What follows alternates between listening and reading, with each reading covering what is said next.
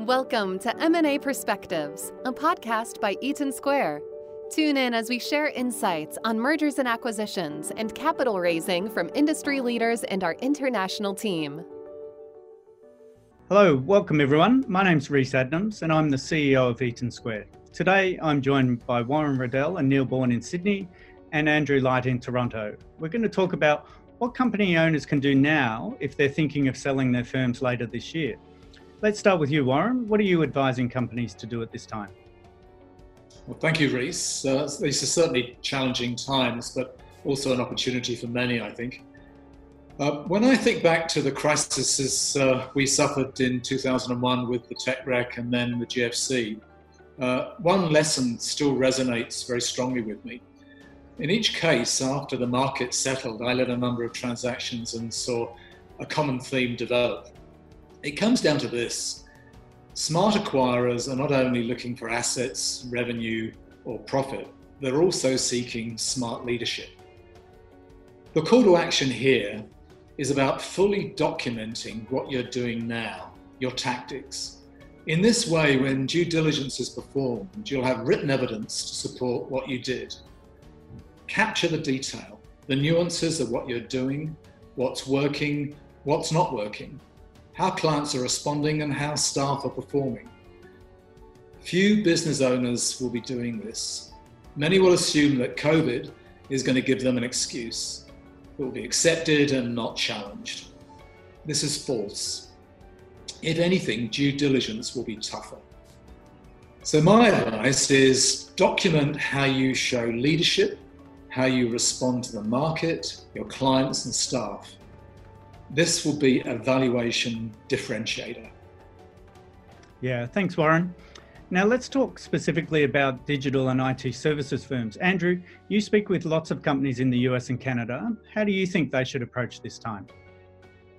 Yeah, I think the core focus of a company's leadership right now should be to make sure they leave as many options open as possible.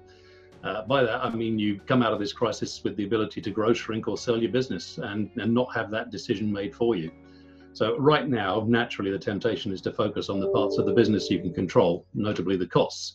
So while that's naturally something leadership will have to do, so manage your costs, reduce your inventory, exit staff, access grants, claim tax rebates, these are all good things to do, but don't forget the other side of the equation, namely the revenue. So looking back through previous recession, depression, contractions, there's a consistent pattern that those who extend and increase their marketing efforts come out stronger.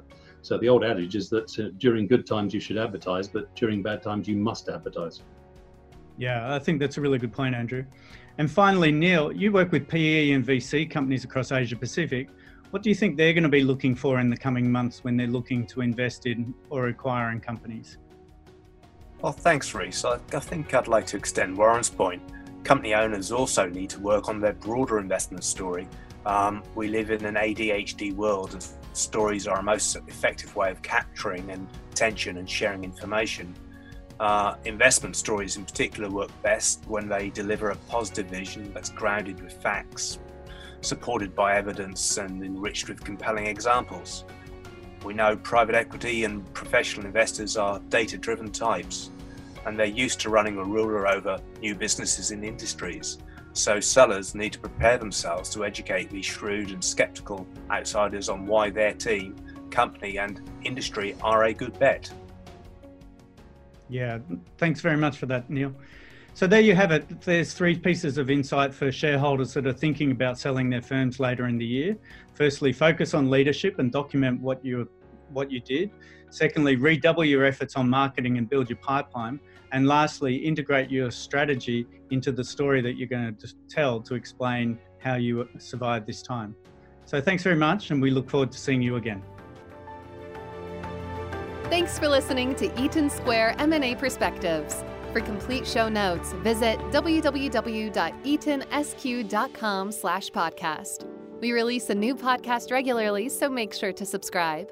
Connect with us on linkedin.com/company/Eaton-Square and Twitter @EatonSquare08. Until next time.